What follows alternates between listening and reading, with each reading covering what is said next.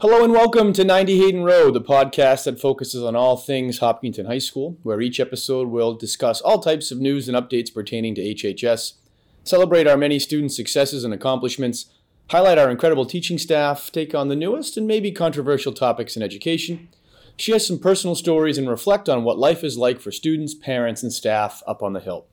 I'm Evan Bishop, principal here at the high school, and on today's show I had the opportunity to sit down with the one and only Valerie von Rosenving, or otherwise known as Valerie here to all of our students and staff. A drama teacher here at the high school, a 21-year veteran. We talked a little bit about her career and the impact that she has had on so many students and staff and community members here in the town of Hopkinton. And also as we prepare for the upcoming fall musical Honk, which is coming up starting November 17th through November 20th here at the auditorium at the high school, a show that we are very excited to put on. I know Valerie has put a lot of work into it, so I hope you enjoyed the conversation I had with her. All right, well, Valerie, thank you so much for joining the podcast. We thank you for coming on. I'm thrilled to be here. How's everything going so far this school year for you? Well, if we compare it to the last few years, very well. Yeah. It's there are a lot of kind of challenges in that I haven't done a musical on this stage. Well, I haven't done a full-blown musical for 4 years. A few years now, right? Yeah. But it's okay. Yeah. It's like, it's wired into me. So sure. Yeah. We'll certainly get into that shortly. So this is your 21st year here at HHS. Yep. You have had just such a tremendous impact on the school in general, but so many kids over the years. No, that's so nice. How did you come into teaching and end up here in Hopkinton? All right, so I got my undergraduate degree is actually in political philosophy, and I never saw that teaching was on my horizon. Interesting. And then through a series of events, and when things unusual happen to me, I always pay attention because I figured the universe is telling me something. Things happen for a reason, right? Yep. I ended up in a master's program teaching a methodology of music that I trained in as a young child.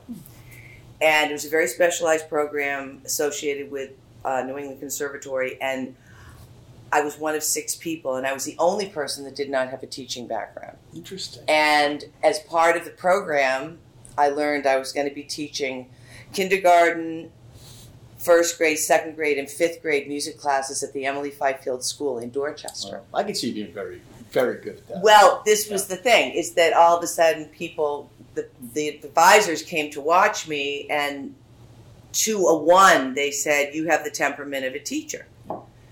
And I had just never thought of myself that way.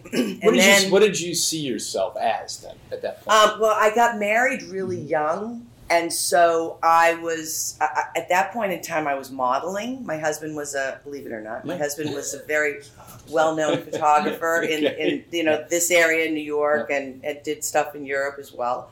And then did you get to travel with him to Europe and do some shoots? I would travel with him to Europe, but my modeling, it was not something I felt I liked doing. Got it. Okay. You'd go to these go-sees with all these women with their portfolios, and I wanted to say to the people interviewing, choose her. She's good. Yeah. I don't know what I'm doing. But I was doing that, and I loved writing. Okay. So then I started teaching at a Montessori school. I developed a K-8 program with Kodály music. So I developed a scope and sequence. And so I started teaching elementary school, and now all of a sudden I'm teaching middle school, but middle school here was 32 kids. Yeah. So then my life took a turn where I knew I had to gain some independence. Sure. Okay. And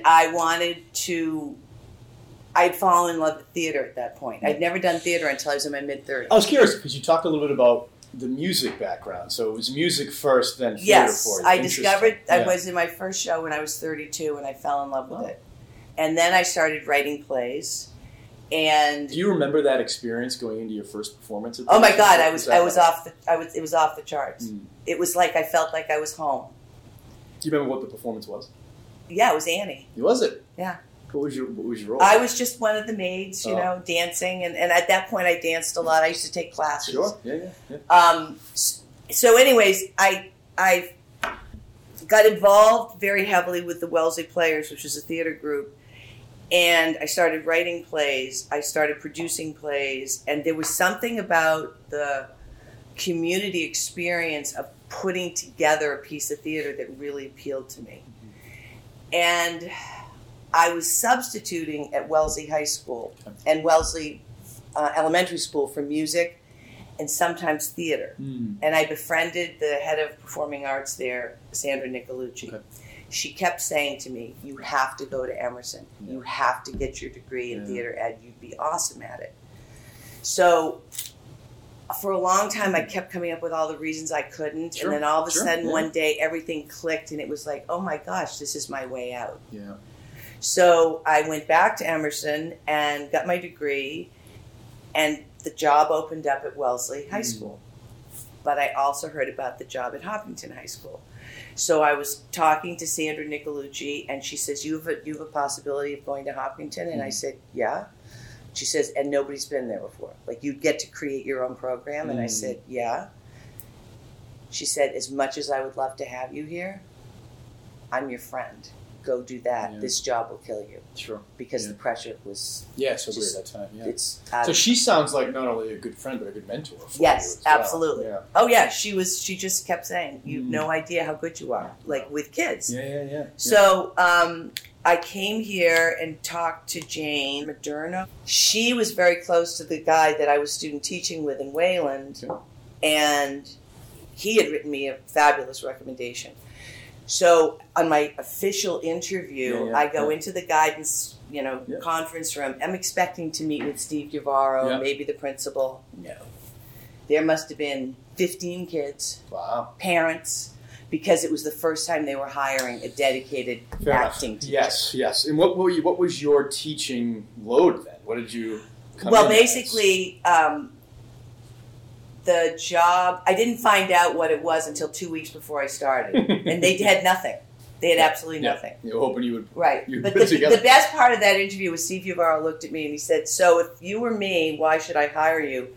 And I just looked at him and I'm not this bold. I said, because you'd be a damn fool not to.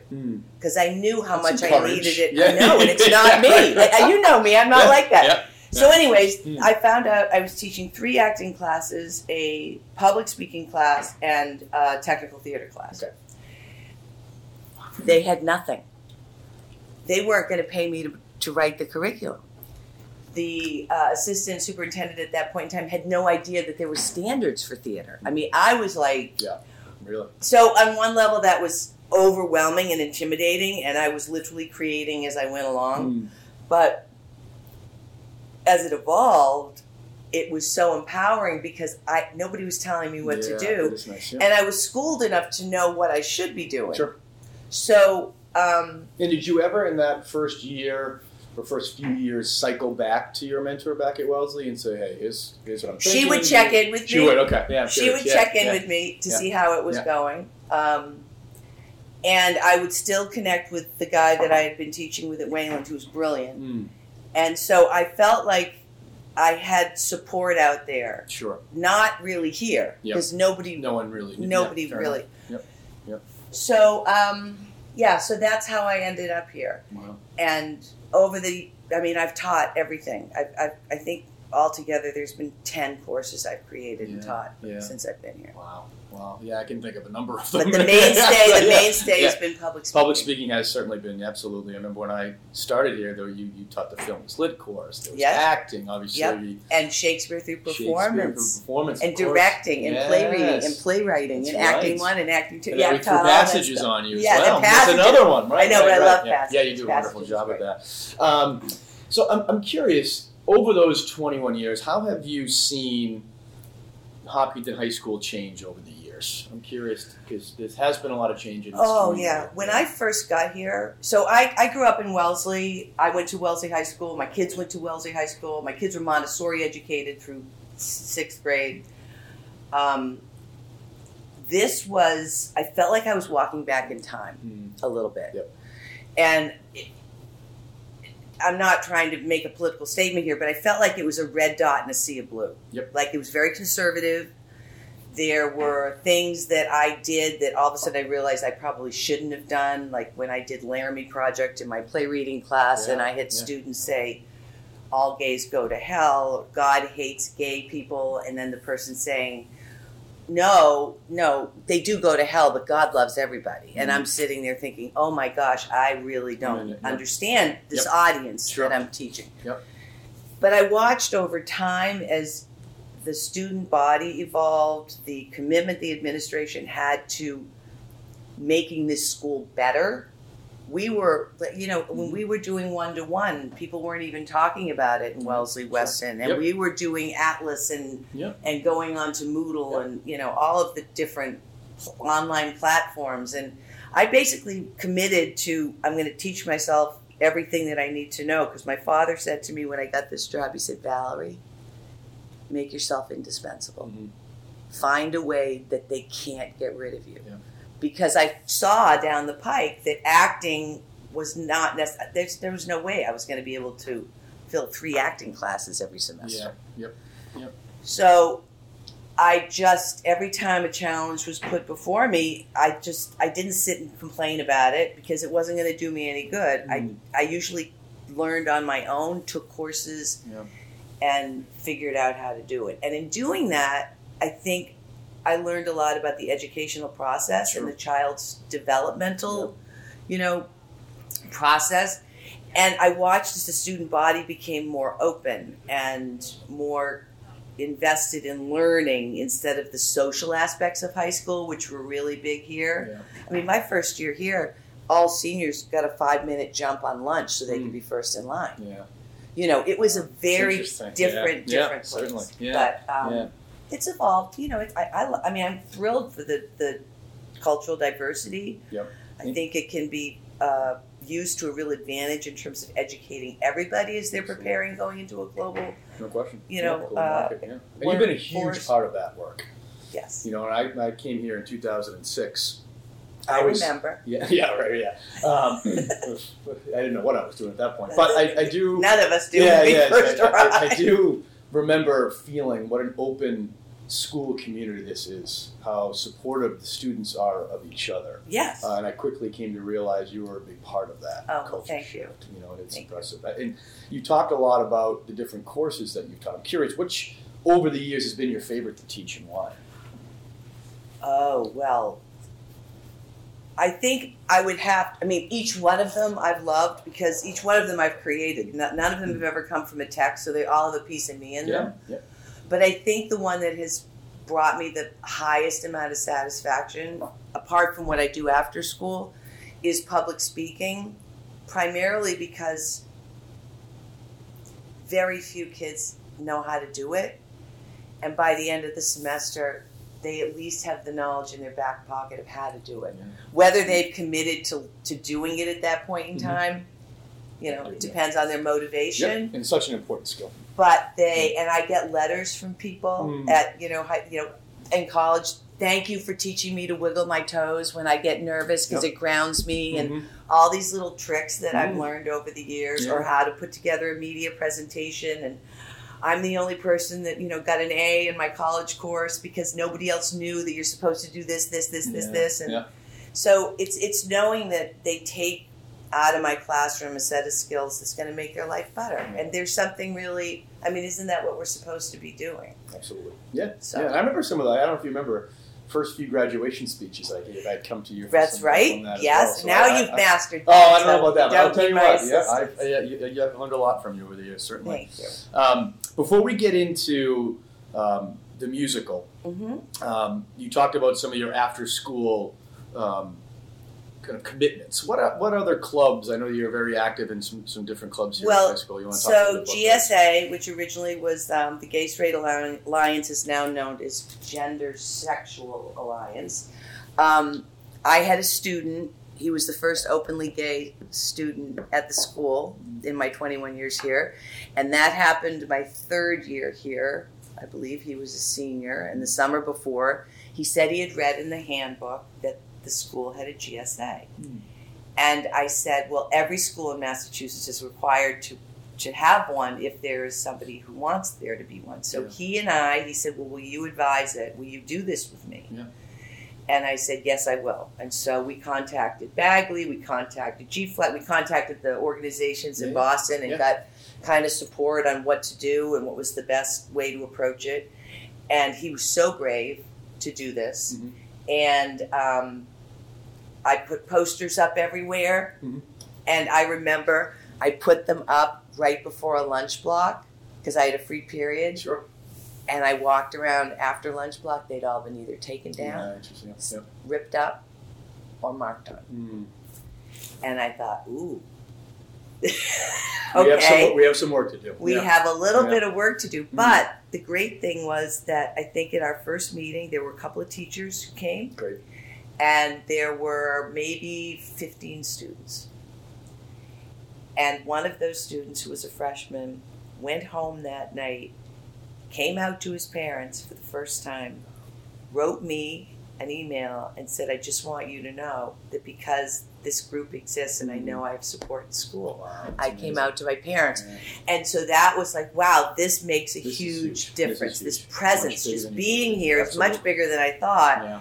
And over the years, as we've done Day of Silence and people have, what does that mean? And, trying to get them to take on that empathetic lens and see what kids that can't say who they are or they don't feel safe about being their authentic self, how just wearing a shirt one day or wearing a pin one day lets them know you're not alone. Yeah. Yeah. And, absolutely. There are a lot of lonely people in this school.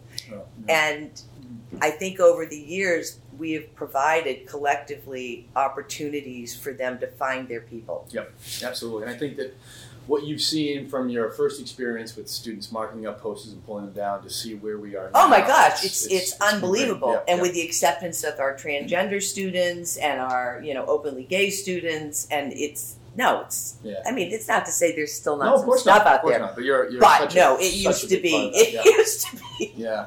Like, that was the safe place. Yeah, absolutely. When I had C201 before it was the start room, they had lunch there, they had breakfast there, they did their studies there, because they didn't quite feel safe. But now they do. And you provided that. Yeah.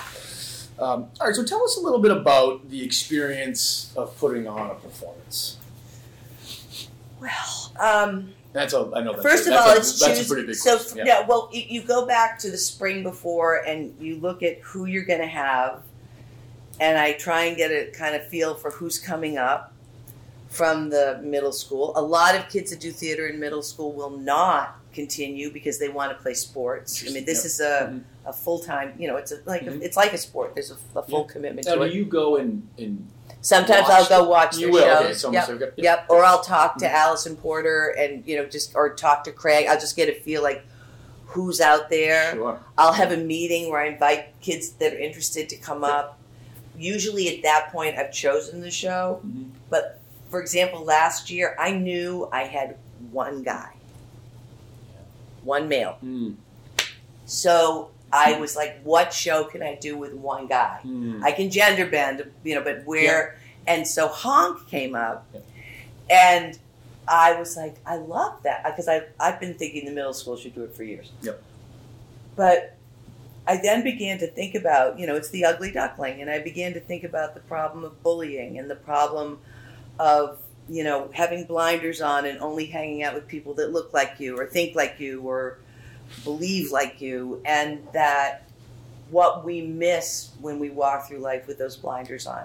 So the message was, I'm sure this was Hans Christian Andersen's message all along, but for a lot of people, they think of it as a children's story. But it's really not. It's a story for everyone.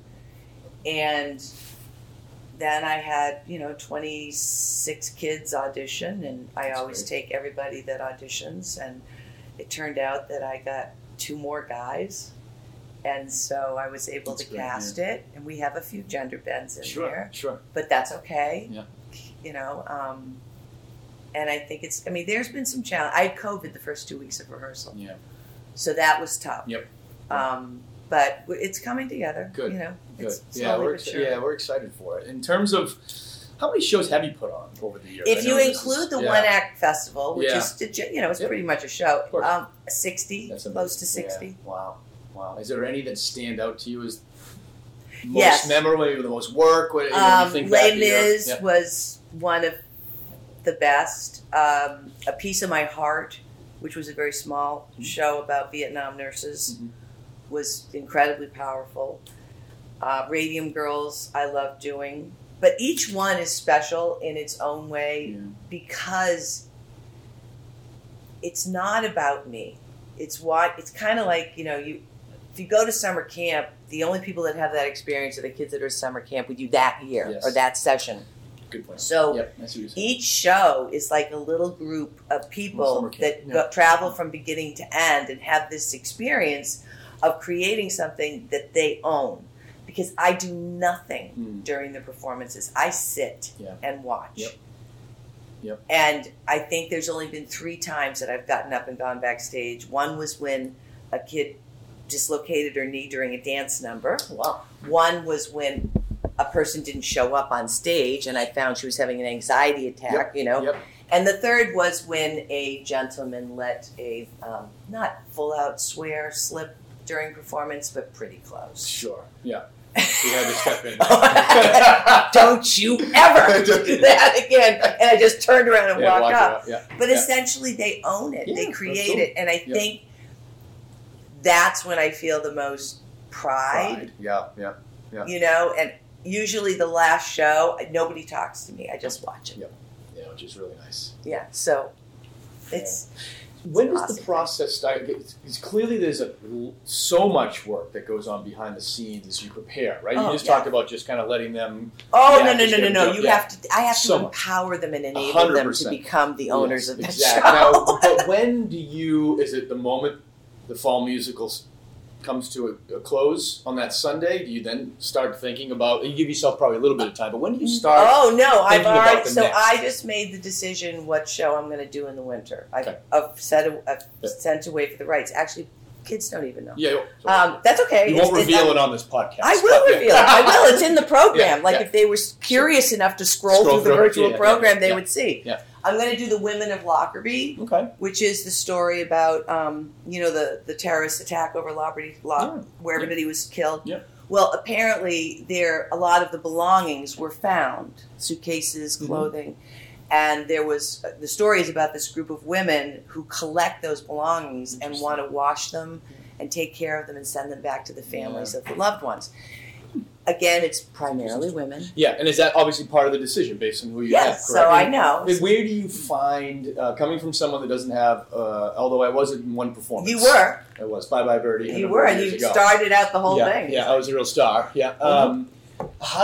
Where do you even begin to start to find what you want to do?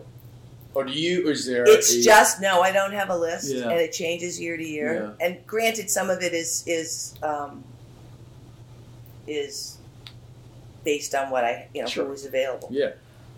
But I can't tell you the number of times all of a sudden I'll be almost like meditating, just very quiet, thinking, all right, I need to find the right play. And it's not just the right play for the kids, it's the right play for me and the time that we're in and what's going on and how I can turn it not only from just a theater experience, but a teaching moment. Like there's got to be something in it that I feel that the kids are going to emerge on the other side, not just with this great theater experience, but maybe looking at the world a little bit differently. And they just come. Yeah. They just It just come. happens, yeah.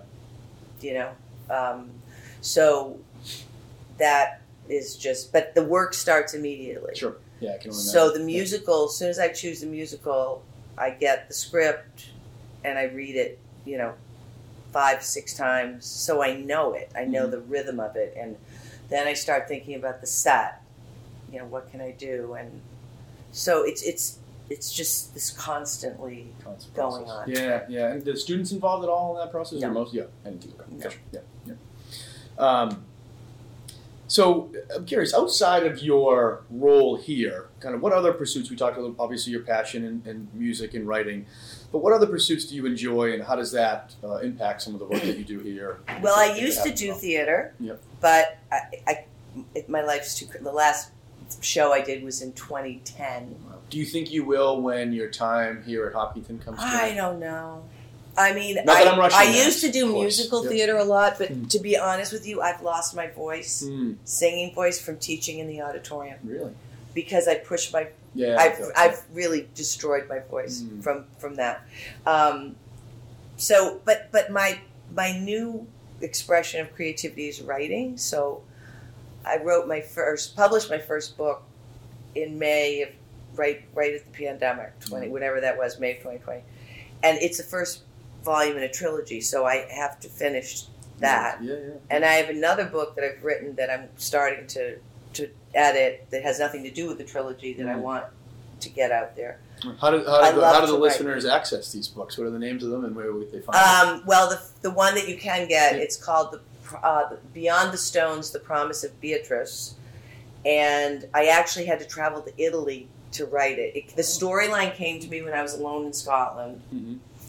I had this. It's like a vision. I was alone in this garden, and I saw something, and I just started to write it down. When I say see something, like it's just in my head. I begin to imagine. I don't like see it. Yes. But I begin to like imagine this, and then all of a sudden this whole story started coming at me. Now that was in 2014. I didn't start writing it until the summer of 2017. And I went to Italy to do it. And there was just a series of events that just landed me there. And then I couldn't write it when I came home, so I had to go back to Italy for another 3 weeks. And then I had to go back to Italy. Well, there are worse places to There spend are worse time. places. So, I was in this little tiny village in Poloni with 147 people. I had to get my water every morning from a town fountain. And I made some really wonderful friends. And I just sat every day. I'd wake up early in the morning overlooking this field of olive trees and sheep on the other thing and a little teeny village on the other side. And That sounds amazing. it was fabulous. Yeah. And I just wrote this book. Wow. So I think that on a personal level, that's the thing. When the copies arrived in the mail, my son Chapin was in my living room. And I burst into tears. He goes, "Why are you crying?" And I just looked at him. I picked it up. I said, "Because I'm so proud of myself that I did this. That I saw something and I wouldn't let it go. That's awesome. And I just did the work. And I never anticipated failure ever. And that's something I've learned. We talk about growth mindset. I'd never written theater curriculum before. I'd never taught. I created all these courses. You've done a lot. Yeah. But it never occurred to me I couldn't do it. And it wasn't always easy. No. But I've learned that about myself from being here. And I hope I've shared that with my students. Yeah, and I guess along that, I feel like self-doubt now, you hear a lot of kids talk about that. And it's just like this, they're paralyzed and to try to I'm not good enough, or I different. couldn't do that. Or something. You can do anything. Yeah, so I guess the last question I'll wrap up with is, what is the best advice that you find yourself giving your students most often? And maybe it's something along these lines.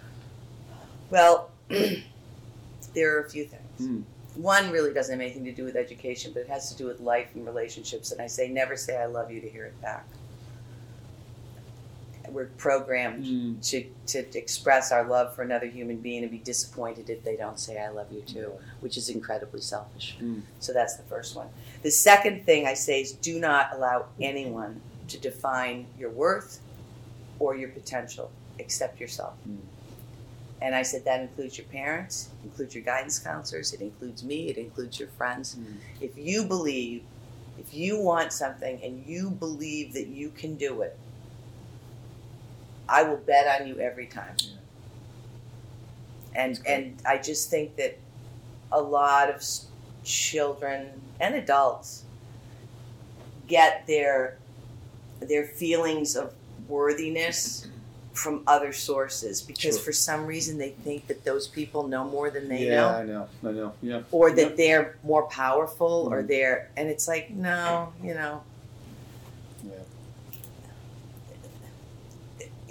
that's probably the thing that,